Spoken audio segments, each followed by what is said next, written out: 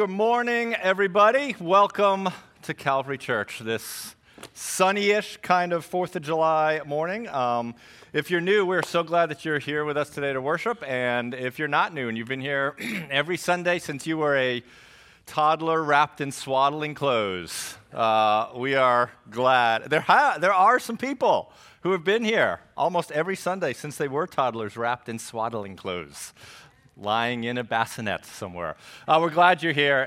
We have some bulletins at the door. What we're trying to do here at Calvary Church is we're trying to, together, build a body of disciples who personally and collectively reach and impact others with God's love and truth. Building a body who are a body of disciples who then do more than just sit on the blue chairs kind of feeding ourselves, that we're actually trying to make an impact and serve others and love others and impact others individually and collectively with God's love and truth. And so we've structured a lot of things to try to help facilitate that, and we've talked a lot about that since January. Over the summer, we have a few opportunities that we've already shared with you about ways that collectively we're going to try to reach and impact others with God's love and truth by sending some teams out, and we're excited about that. As the fall kicks off, we're going to have more opportunities, environments, and situations to build and grow as disciples, and opportunities to make an impact, and opportunities for you to be part of the body as we kick off community groups again. We have our men's gathering, our men's night going throughout the summer in a kind of an abbreviated way. So lots going on to still be part of it throughout the summer. And so if you want to know what all that opportunities are or what's coming up or how you can be part of it, we would love for you to grab that bulletin. Again, we try to be purposeful in that, and so that's a great first step for some of you to try to find out maybe where God would have you make the next step. We'd also love to know you're here. And so if you're looking for a church home, or if you're just trying to figure out what Christianity is about, or faith, or if we can help you or pray for you or connect you to others here, or just be of any service to you, wherever you find yourself this morning, there's a way for you to have a little rip-off part of the card, and you can fill out your name, and we have these brown, blackish boxes around. It is not the Pizza Hut suggestion box. That's the offering box. But you can go ahead and put that visitor card in the offering box, a hard copy, or we have a QR code you can use. But we can't help you if we don't really know you're here. And we want to be a church that's helpful to one another as a body that's caring, that's known, that's connected, that's growing as disciples and making an impact with others around us. So we're glad you're here. A big way that we want to grow as disciples is pressing into what God has for us. And so what we do, this is no surprise. Guess what we do every Sunday? We have a sermon. If you've ever been to church before, you're like, I didn't even need you to tell me that. But we do. And so we're going to do that in a minute. I really am grateful for the last song that we sung. And it comes right out of Scripture. And I'm grateful for it because I know some of your stories. And, you know, I've shared some. I think there's a lot of Christians, a lot of people who are just struggling in things going on. There's a lot of young adults, a lot of folks in their 20s and teens who are just struggling with worry or unknowns or unsettledness, and it's something that's pretty common. And there's a book I referenced a long time ago called Even If. I know a few of you have read it. I'm rereading it. I really appreciate it. Even If. And one of the points in there is, hey, sometimes, you know, we can focus so much on all the things we don't know, and a good way to help just ground ourselves is what we sang about, gratitude. Gratitude. And this idea that gratitude to God can lead to contentment, and then contentment can then lead to worship. But if you're like me, sometimes we spend a whole lot of time thinking about all the things we don't have that we wish we had, instead of thanking God for all the many, many things He's already given us. And I'm probably not alone. There's probably some of you who spent an inordinate amount of time over the past weeks and months just focusing on what you don't have that you wish you did have. And that could be a very meaningful thing. But amidst all that, we sometimes miss a moment to think about all that we do have, that God has given to us in His kindness and His mercies. Here's the verse that this song came out of Lamentations. The steadfast love of the Lord never ceases. His mercies never come to an end. They are new every morning. Great is your faithfulness. The Lord is my portion, says my soul. Therefore I will hope in Him. The Lord is good to those who wait for Him, to the soul who seeks Him. It is good that one should wait quietly for the salvation of the Lord. And so what I'd love, if you're a Christ follower this morning, and even if you're not, all of us have something in our lives for which we can be grateful for. All of us have a blessing, a mercy, a kindness, the faithfulness of God. And so we're going to pray, but I'm just going to give us all 10 seconds, 15 seconds of quiet, and will you just think of one blessing that God has given to you, and just thank him for his faithfulness to you, and then we'll pray.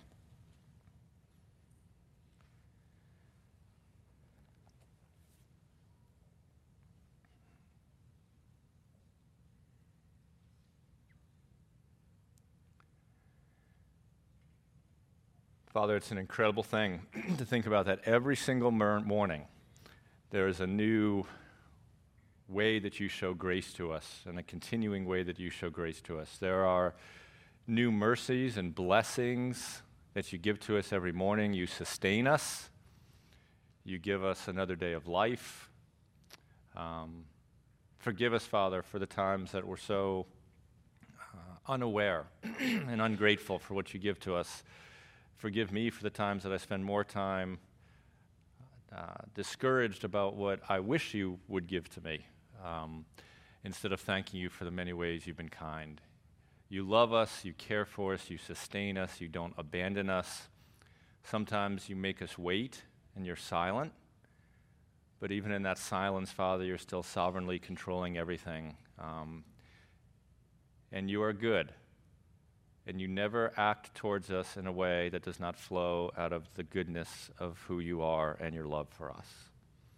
And so, Father, maybe that can bring encouragement to some of us this morning, Father. Maybe it can just be a truth that we already know that doesn't necessarily instantly encourage us, but that we can just believe and reaffirm. You're kind and you're good to give us your word. You don't stay hidden from us. You allow us to know who you are and who you want us to be and how you work on us to do that. And we have a chance to open up your word, Father. We have a chance in the next few minutes to hear directly from you words that were written a long time ago, that you wanted written a long time ago, that can impact us and shape us today. And so thank you for this opportunity in this moment. And will the Holy Spirit please work for your purposes in this time to continue to shape us and grow us into the people that you would have us be, so that we may honor and glorify Jesus, our King. Amen.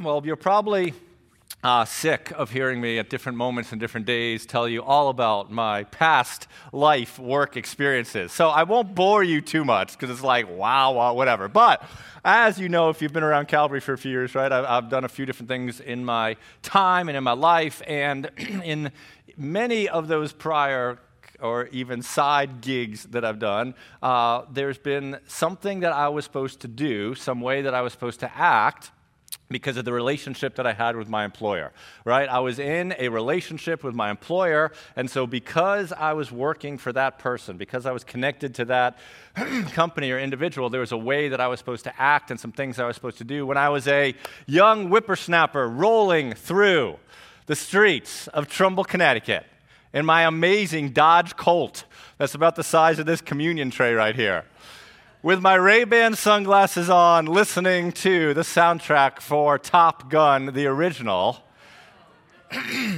on a cassette tape. It's probably worth like $1,000 on eBay right now, and it's sitting in a landfill, right? I would get up early in the morning, I would go to work, painted some in the summers for a local company run by somebody who some of you may know, and the company was known as Heritage Painting. Heritage Painting. We had some competitors, but those competitors could not rise up to Heritage Painting. As a painter at Heritage Painting, here is what was expected of you because you were an employee of those people. And if you've never painted before, you're going to be like, bro, I don't know what he's talking about. But here was one thing. We never, ever, ever touched a paint sprayer, because that was like satanic, right? At Heritage Painting, if you were going to paint a house, you got a brush or you got a roller and you painted.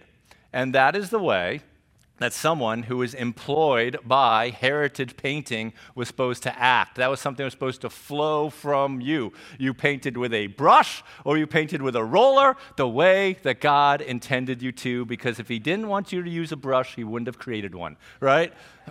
Then I got a little older and I did some other things, and then I not dabbled, but I went to law school and practiced law for a few years. I worked at a firm in Jacksonville, Florida, which was a very small, boutique, pretty sharp firm known as the Bedell Firm. It used to be Bedell, Ditmar, DeVault, Pillins, and Cox, but when Kentucky Fried Chicken went to KFC, everybody decided they needed to shorten everything. So it became the Bedell Firm. The Bedell Firm had been around in northern Florida for generations and generations. If you got in trouble with the popo or you got in trouble in your corporation need help, you went to the Bedell Firm. At the Bedell Firm, whether you were a partner or a summer clerk, and I've shared this many years ago, but man, the one thing you did because of that relationship with the firm, the one thing of several you're supposed to do is whenever you left the building, you always put on your suit jacket. I don't know why, but whenever you left that building to go to lunch, to get a coffee, to go to the courthouse, right, you put on your suit coat and you went you were going because you were a Bedell lawyer. And that's what Bedell lawyers do. That's what flows from that relationship. Probably maybe one of the most fun jobs I've ever had was I shared a couple of months or so ago. During COVID, my buddy's Chick-fil-A was swamped. He needed help. My son was working there. I'm like, bro, I'll come up there on my day off and fry some chicken. I loved it. But, and you know this if you've ever been to Chick-fil-A, which you should have been because it's like the Garden of Eden of chicken. That if you work for Chick-fil-A, one thing that flows from that relationship is whenever anybody says to you, man, thank you for the sweet tea, what do we say in return? My pleasure. Even when it's not. Don't tell them I said that. Right? When you're in a relationship with a corporation, with a company, there are expectations about what flows from that. Whether you're painting in the summer, whether you're working at firms, whether you're whatever you're doing, there's some way you're supposed to act. And the question is, because it's no different for those of us who are in a relationship with God, for those of us who are in a relationship with our Heavenly Father, is there anything that is supposed to flow from that relationship? Is there any way that we, people who are in a relationship with God, are supposed to act and conduct ourselves and do because of that relationship? That's what we're going to talk about today. We're going to talk about it as we continue and actually wrap up our series in 1 John today. What we do at Calvary is we open up a book of the Bible and we work our way through it. We've been working through 1 John. We're going to finish it today. And then next Sunday, we're going to do 2 John. Then the Sunday after that, we're going to do 3 John. And so we're going to work our way through these little letters of John. What we've already seen in 1 John, this letter is to remind Christians, if you've not been with us, the big idea is to remind people that, man, you've got fellowship and you've got a relationship with God. That Christians who had doubts about whether God loved them, whether they were doing the right things, believing the right things, had false teaching, trying to shake their faith, John, this senior citizen, writes this letter to these Christians to remind them, look, you've got this fellowship with a loving, caring God. And then over the past 2 weeks, we've seen two things that people who are in fellowship with God are to avoid or not be part of. If you've been with us, what we've seen kind of our first week is one thing the people who are in fellowship with God are to avoid is sin. That if and because of our relationship with God, we avoid sin. Last week, what John talked about is something that Christians are to be aware of, people in fellowship with God are to watch out for and to avoid is false teaching. Well, this week, John's going to kind of flip it, and he's going to say, okay, here's something that you should be doing. Here's something you should be known for. Here's something that should flow from your relationship with God. So we're going to wrap up our series together thinking about that. And what we've seen throughout the book of John is John loops. Right? If you've not been with us, what we've talked about is most of the Gospels, most of the letters, most of the Old Testament narratives, they flow linearly, chronologically. Not John. John will talk about an idea, talk about another idea, then talk about the first idea, then talk about a second idea, and so he spirals. So what we're doing is pulling these ideas from various places in his letter. So today we're going to be in chapter 2, verses 7 through 11, and 1 John 3, verses 11 through 18. So if you got a Bible or device, open it up to 1 John, and we're going to be in chapter 2 for part of it, and then chapter 3. So let's jump into it, and I use that phrase a lot. I remember this older, wiser pastor that I worked for once. He's like, Peter, when you're preaching, don't say, let's jump into something, because nobody likes to jump. because sometimes when you jump, you don't know where you're going to land or how you're going to land. So I apologize if I've created uncertainty in you. All that said, let's jump into the text and let's see what it says. 1 John chapter 2, verses 7 through 11, as we think about if you're a Christian, what should flow from the relationship that you have with God. Chapter 2, verse 7. Beloved, I am writing you no new commandment, but an old commandment that you have had from the beginning. The old commandment is the word that you have heard. At the same time, it is a new commandment that I'm writing to you, which is true in him and in you, because the darkness is passing away and the true light is already shining. Whoever says he is in the light and hates his brother is still in darkness. Whoever loves his brother abides in the light. Whoever loves his brother abides in the light, and in him there is no cause for stumbling. But whoever hates his brother is in the darkness and walks in the darkness and does not know where he is going, because the darkness has blinded his eyes. Here's what we've heard. Here's what John's doing. John's linking this idea with loving your brother with old commandments and new commandments. There's an old commandment, there's a new commandment, and somehow those are linked into this idea that you are to love your brother, the people who are in fellowship with God, right? One thing that flows, loving his brother. This idea of brother here, it's not just limited in gender. The idea, it's actually referring to another Christian. What John is doing is he's focusing on the way that people who are in a relationship with God should act towards other people who are in a relationship with God in local bodies of believers.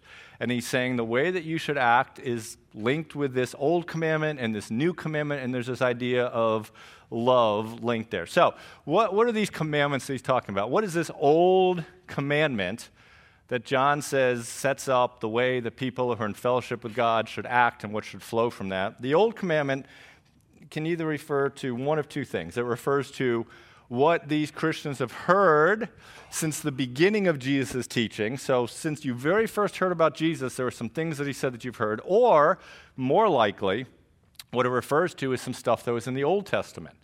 This commandment that was written to the people of God in the Old Testament about how they should act towards other people. And an example of that is Leviticus 19:18. Leviticus 19:18. You shall take no vengeance or bear a grudge against the sons of your own people, right, against other people who are God's people, but you should love your neighbor as yourself. Love your neighbor as yourself.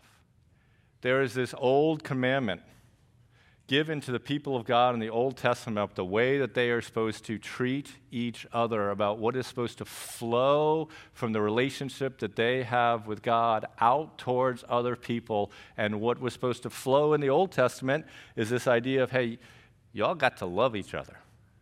Love each other.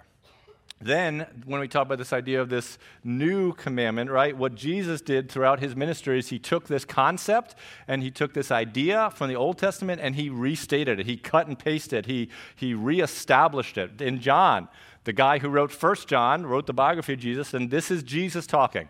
A new commandment I give to you.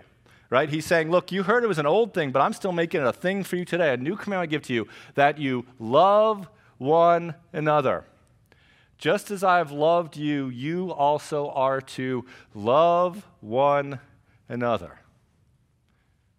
Now, John is, in a way, a good writer, because in case we got confused with old commandments, new commandments, he's going to come back and he's going to punch us with it one more time in chapter 3 and make sure we don't miss what's supposed to flow from us towards other people. He reiterates this idea as he loops back to it in chapter 3, verse 23, where he says this, and this is his commandment, that we believe in the name of his Son, Jesus Christ, and that we love one another.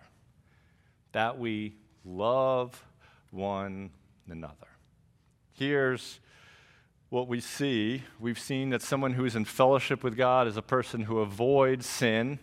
We've seen that someone who is in fellowship with God is careful about false teaching and avoids false teaching.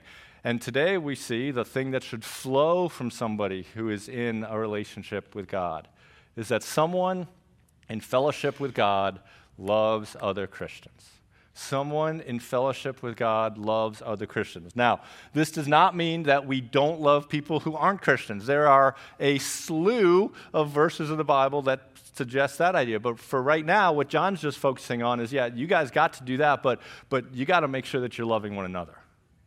Right? His focus is on people who are part of a body with other people who have different stories than them, different backgrounds from them, different socioeconomic status from each other, different ethnicity from each other, different political positions from each other, different preferences as to worship styles from each other. And what he's trying to say is when you guys all get together as a body who is unified in the worship of Jesus, but you have all these things that are distinct about you, how are you supposed to do life together? And what he says is, man, if you're in fellowship with God, then you've got to love each other. You know that, right? That's nothing new. Some of you are like, man, you better get your money back from Dallas Seminary because that wasn't that profound. Right? We know that, but the question is not necessarily whether we know that. The question is, well, how are we doing at it? How are we doing at it?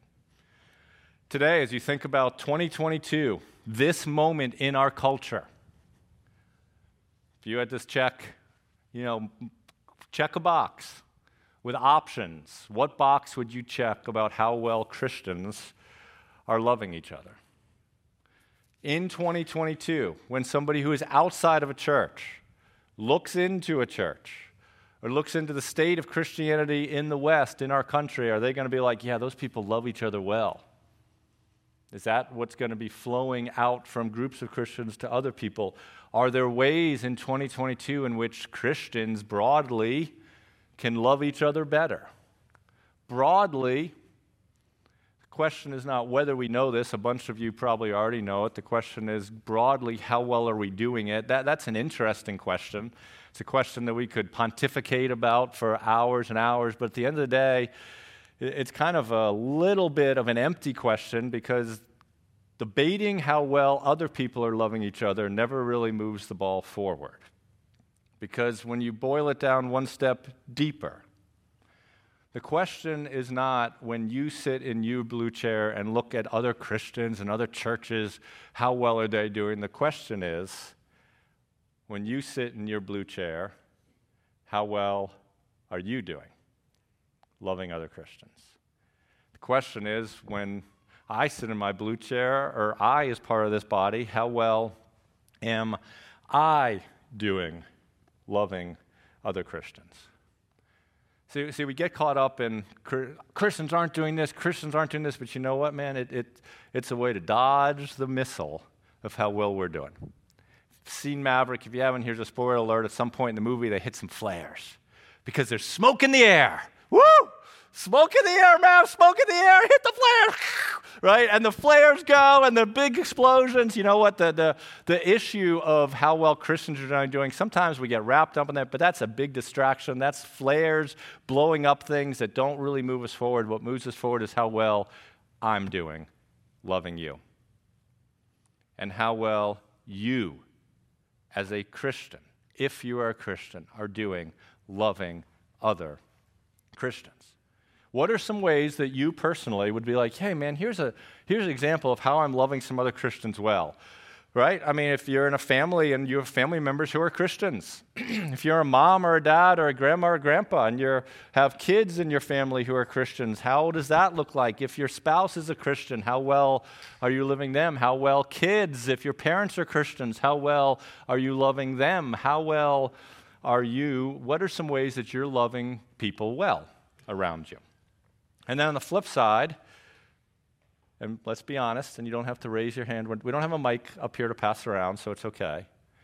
What are some areas in which the way that you are acting, or the way that I've acted this week, the way that you've acted this past month, is anything but loving to another Christian? Are there any of those areas? in our story. And if you are confused, I'd say, man, start with your family. Husbands, let's start with you. How well are you modeling it?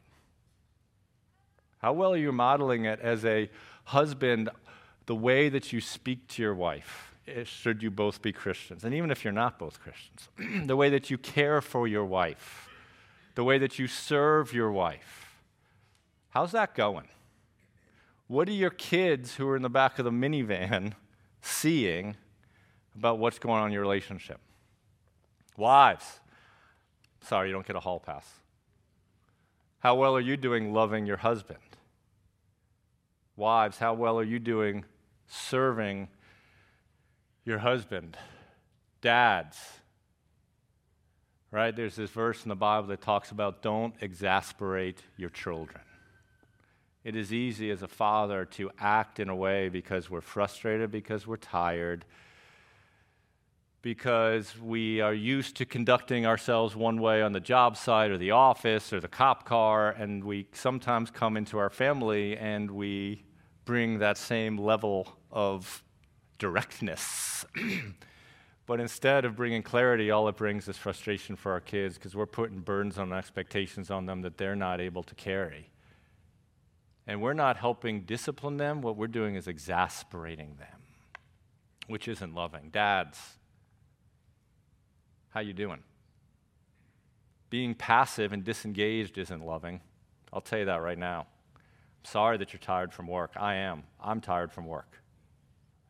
I'm sorry that all you want to do is sit on the couch and watch the Yankees cruise to victory one more time. But you know what? Your 5-year-old wants to go to the park and go to the swings. What are you choosing to do? Now, I'm not saying you can never sit on the couch and watch the baseball game, but I'm just saying, man, what are some ways in which we've been anything but loving? What are some ways in which we can grow in being loving? John throws this idea, this thing that flows from relationship with God out there, and then what he does is he's going to give us some specific examples of it. He's going to help kind of give us some object lessons to see what this is like so we can understand it better. He's going to tell us some people that look like that we should emulate or we shouldn't. They're back whenever, if you know anything about Michael Jordan or watch the documentary, Michael Jordan, basketball player, there's a documentary about his story on Netflix. It's really good. But man, there was this day when all you ever heard anybody saying is like, I want to be like Mike, right? There was this slogan that came out where Michael Jordan was in commercials and all these kids are running around like, I want to be like Mike, right? It was all about, I want to be like Mike, I want to be like Mike. Well, God's going to give us some person that we should not be like, and God's going to give us some person that we should be like. Here's the first person that he says, hey, when you think about loving, when you think about what that looks like in your life, here is a person that does not represent it well. Here is somebody that you should not be like. And he says this in verses 11 through 12, which are behind me, but you can check it on the Bible too. For this is the message that you have heard from the beginning, chapter 3, 11, 12, that we should love one another. We should not be like Cain, who is of the evil one and murdered his brother. And why did he murder him? Because his own deeds were evil and his brothers were righteous. You can read the story in Genesis 4 this afternoon as you're sitting out in the sunshine, but here's the cliff notes of it. Both Cain and Abel brought sacrifices to God. God approved of Abel's sacrifices. He found it to be pleasing and acceptable, but he did not approve of Cain's. And man, that sent Cain into this spiral.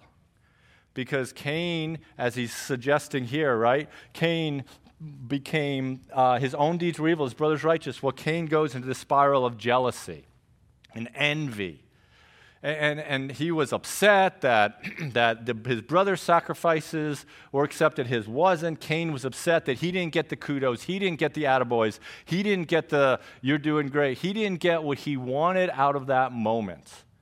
And all he could focus on is what he thought he deserved. He had an expectation of what he thought would be done towards him, of what he was going to get in that moment. And when he didn't get that in that moment, he became angry, and he acted in a way that is completely the opposite of love. He acted out of hate. He acted out of anger, and that led to him actually murdering his brother.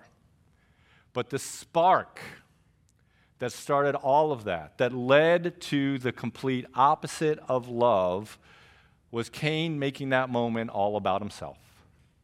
He made it all about himself. He made it about what he thought he was entitled to, what he expected to receive, the praise he wanted to get, me, me, me. And when he didn't get that, when it wasn't about him, he acted in a way that was completely opposite of love. That's not what we should be like. That's not what love is. And so what we see from this is we think about what it means to love. Loving others is not about you or what you get from it. Loving others is not about you or what you get from it. A little side note, little footnote, that's why lust and love are two totally different things. Lust, love, two totally different things. Because you know what lust is about? Lust is all about you. Lust is all about what you can get from it. And that's not love. So be very, very careful. Young adults, teenagers, single people in your 40s, when you're in a relationship and you're like, man, I'm in love. Well, maybe you're just in lust. Lust and love are very different things because lust is all about you. But loving others is not about you nor what you get. And so let's kind of press into that a little further. Here's what I sometimes do, maybe you sometimes do, we sometimes do. We sometimes wrongly condition our love for other people upon whether they act towards us the way we think we should be treated. We sometimes, maybe even not consciously, maybe subconsciously, determine, okay, am I going to express love to other people? And in that moment, this little goes through our brain of, well, are they treating me the way I want to be treated? What are they doing for me? How are they acting towards me? Are they being nice to me? Are they loving me? And we run it through the rubric. And based on how that's all answered, based on whether we think they're acting towards us the way we think they should, we then determine, okay, so I'll love them. It's a transaction. Love is not a transaction. When I go to Liscio's Meatland, that's a transaction. Go to Liscio's Meatland, I walk in the door, I say hey to Charlie, I say hey to Margaret, I say hey to Jimmy. It's awesome. It's like cheers, right? I go there and I say, I would like some of your delicious New York strips. I don't say that anymore because like I got a Ford Excursion that costs about $22,000 in gas every time I fill it up. So I go in there, I'm like, you got any bologna laying around, right? And I don't even mean the Liscio's homemade bologna. I mean kind of rolled off a truck somewhere, right? So when I go to Liscio's, I order some delicious food, okay? If they give me what I want and the delicious food, I will then go to the register and give them my money. It's a transaction. They giving me what I want, so I will give them what they want. But if all they hand to me is an empty Liscio's plastic bag with no bologna in it, I'm like, bro, you ain't giving me what I want. I'm not going to give you anything because the bag's empty. You're not giving me what I expected to get. You're not giving me what I think I deserve. You're not giving me what I want, so I'm not going to give anything to you. Many times, subconsciously, the reason that there's conflict in your homes, the reason that there's conflict with you in a church, the reason there was a fight with you in a community group, the reason you can't get along with those Christians at work is because you've made love a transactional thing. And if somebody gives you what you want, you will then give to them love. What John is saying through the inspiration of God is, nope. That's what Cain's all about. Cain's all about him. Because what happens in your story, what should happen in your story when there's another Christian in your life who doesn't give you what you want? What happens when there's another Christian in your life who doesn't treat you the way you think you should be treated? What happens when they are not kind to you? What happens when they didn't call to check in on you? What happens when they forgot that your parent was sick? What happens when there's an expectation of how you want to be treated that they don't fulfill? What do you do then? Well, you know what John says? You know what God says? You love them. You love them. Because loving others is not about you nor what you get, and people who are in fellowship with God, what flows from that fellowship is that they love other people. Entitlement of what you want other people to give to you can sometimes wrongly keep you from giving love to them. A sense of entitlement of what you expect or want or desire other people to give to you can wrongly keep you from giving love to them. I'm telling you, the reason for some of you who are either here today or watching live online or however many 70, 80, hundreds will watch later next week, the reason there's conflict in your marriage is because you're keeping score. You're keeping score. And you did these two things for your spouse, but they've only done one thing for you, so you're going to wait, and it's killing you. It's not going to move the ball forward. I am sorry that you have to change every diaper. Husbands, you should not make your wife change every diaper. Wives, you should not make your husband change every diaper. Somebody's got to empty the dishwasher. I hate to tell you, well, not me, because my dishwasher's broken. Somebody's got to wash the dishes, right? And you do what I do. You're like, I mean, I'm not trying to say anything, but I've emptied the dishwasher the past 2 nights. I'm going to lay here and watch Formula One on Netflix, and maybe Casey will get up and empty the dishwasher. And she always does because she's like Jesus.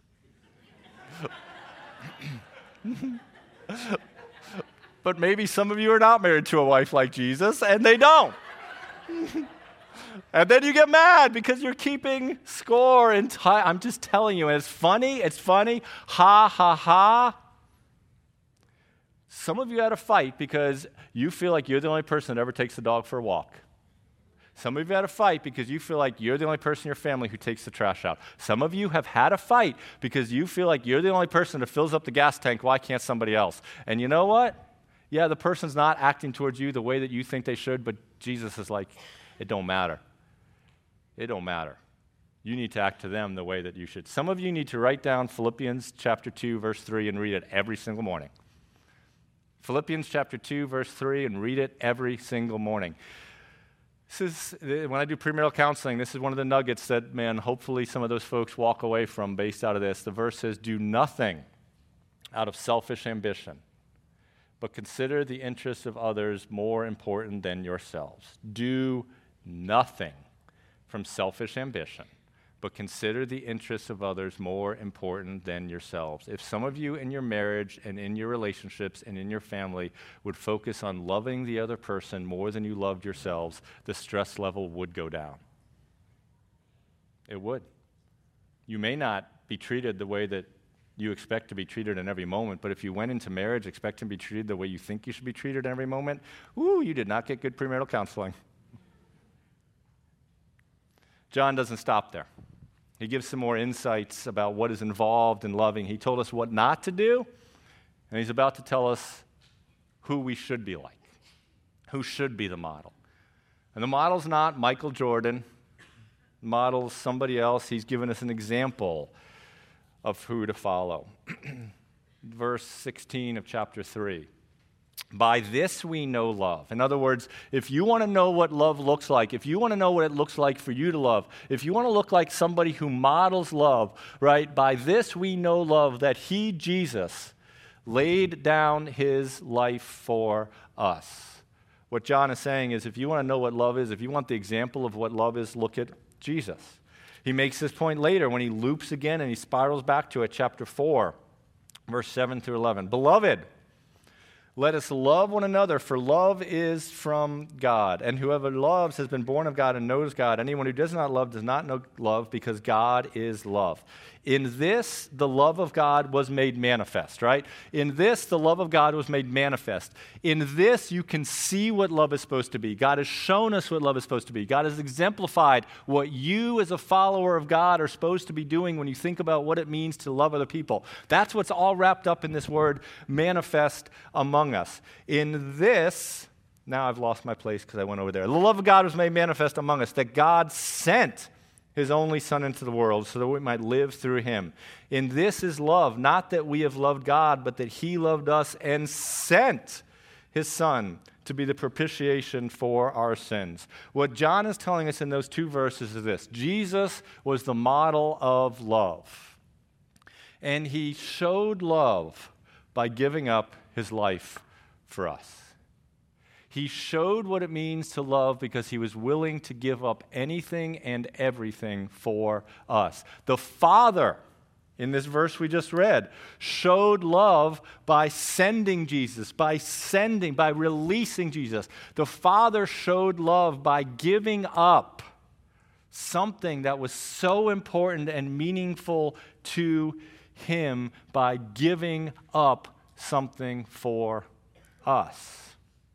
The example of what you should look like and I should look like when we're loving other people is the example of what the triune God shows us about love, what we see from the Father and what we see from the Son in these verses, whose love was linked, was shown by giving up something sacrificially, by being willing to suffer a cost, by giving up something for someone else. They showed love, they modeled love because they sacrificially, and in a way that was cost them something, gave up something meaningful to themselves for someone else. The Father gave up the Son for someone else. Jesus gave up all of his rights to his rights. His life, his comfort, his attaboys, gave it up. Because in order to love me and to love you, that's what it looked like for him. The giving of something costly sacrificially for the good of somebody else. Loving others requires a willingness to lose something so that someone else can gain something.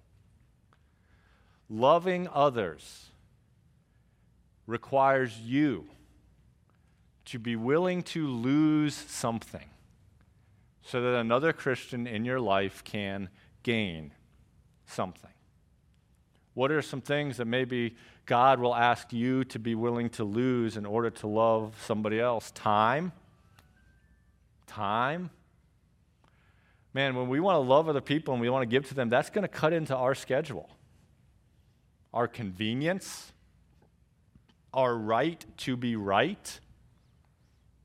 I remember this phrase has always stuck with me, and if the person's here listening, I apologize. I usually clear things, but this is in the moment. Something that's always stuck with me is an individual who's lost a spouse shared with me a few years ago that, man, you know what? If they could rewind the clock, the one thing they would do differently is they would just not worry about having to be right all the time. Because this is my take on that, not what they said, right? But I heard that, and I can relate to that because I spend a lot of conflict. I engage wrongly in a lot of unnecessarily static because I'm doing it with Casey because I want to be right. You know what loving others means? Like, man, you just got to give up the right to be right. Hey, does it really matter whether you should put oil into the spaghetti water that's boiling or not? No, honestly. You fought over that. My grandma said always put it in. Yeah, well, my grandma who's from Sicily said it's a wives' tale. And it's like, who's right about whether to throw a little olive oil in and we fight over it, and then we don't talk. Not we, but we. Collective we. We collectively fight over it. When our spouse is on their deathbed, we will not give a flip about whether you should put olive oil in the water. And we will have wasted nights and hours that we could have spent just caring for each other and laughing because we were fighting over the stupidest things, because we as individuals are often so unwilling to give up our right to be right. God knows who's right. God knows whether it's going to help your spaghetti to put some olive oil. Who cares? To love each other well, we got to be willing to give up our time, our convenience, our right to be right, our schedules, our stuff, our agenda. Is there a way that you could love someone better by giving something up for them? Today, is there someone in your life, another Christian in your life? Again, the Bible talks a ton about loving non-Christians, so I'm not trying to minimize that because we got to run that through the grid as well. Because if all we are a bunch of people who are really loving to each other, but we're jerks to non-Christians, we're totally missing the boat. We ain't even in the right airport, close to the right terminal. It's a both and. It's a both and. But today, what Jesus wants us to focus on is how we're doing with each other, with other Christians, with whom we're relationships. Is there a way that you today, this Sunday before the 4th of July, could love someone better by giving something up for them? Is there something that you are holding on to that is keeping you from richly loving somebody the way that you might be able to? And I'm going to ask the worship team to come back up here. I'm going to ask David and Dom, two of our elders, to come on up here. And John leaves us with one more thought to make sure that we're loving as effectively as we could be. And here's the last thought, chapter 3, verse 18. It says this: "Little children, let us not love in word or talk, but in deed and in truth." Little children. Right, it's a sweet, it's a dad. He's like, "Hey, y'all come here. Come here. Y'all come here." I remember doing that with my kids. They'd all be crazy. Yeah, I'll say, "Whoa, slow down. Come here. Just want to talk. Look me in the eye." And John, through the inspiration of Jesus, is doing that to you and to me this morning. Hey, come here. Look me in the eye. Little children, let us not love in word or talk, but in deed or in truth. Here's the third point this morning. Loving others requires acting, not just nice talking. All your nice talk about how much you love that person, if there is not an action that comes out of that, who cares? That's what he says. He's like, man, some of y'all are just talking about how much you love them, but you ain't done a thing out of love towards them. Loving others requires acting, not just nice talking. This morning, we have an opportunity now for those of us who believe in Jesus, right, to remember as a body, as a group of people who are supposed to love each other, we have an opportunity to remember the love that Jesus had for us. We have a chance to do something tangible. In the moments when you doubt where is God, in the moments when you wonder why is he silent, in the moments when you're thinking, does he still care, does he know what I'm going through, we have an opportunity as a body to do something to help each one of us strongly reaffirm and remember the fact that God is love and the loving God loves me. And what we can do this morning to remember and affirm in our own lives the love that God has for us is to remember the love that Jesus had for us by giving himself for us as a sacrifice.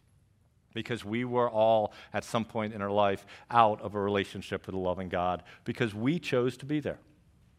We were born into it, and then we made choices that reaffirmed it. We thought we knew better than God. And so we chased something else other than the love of God, and in his love, God chased you. And maybe you're not a Christian right now yet, but you know what? Maybe you're sitting here, and maybe this morning God's chasing you. Because our God is a loving God who chases after the things that he loves. He doesn't let them just run away. And when you, without even knowing it, were running, and maybe the way that you were running was religiosity and pride and legalistic arrogance, running. But you thought you were looking good, and God chased you. And he drew you to himself, and he didn't want you to experience his wrath, and so Jesus willingly said, Father, I will stand in their place.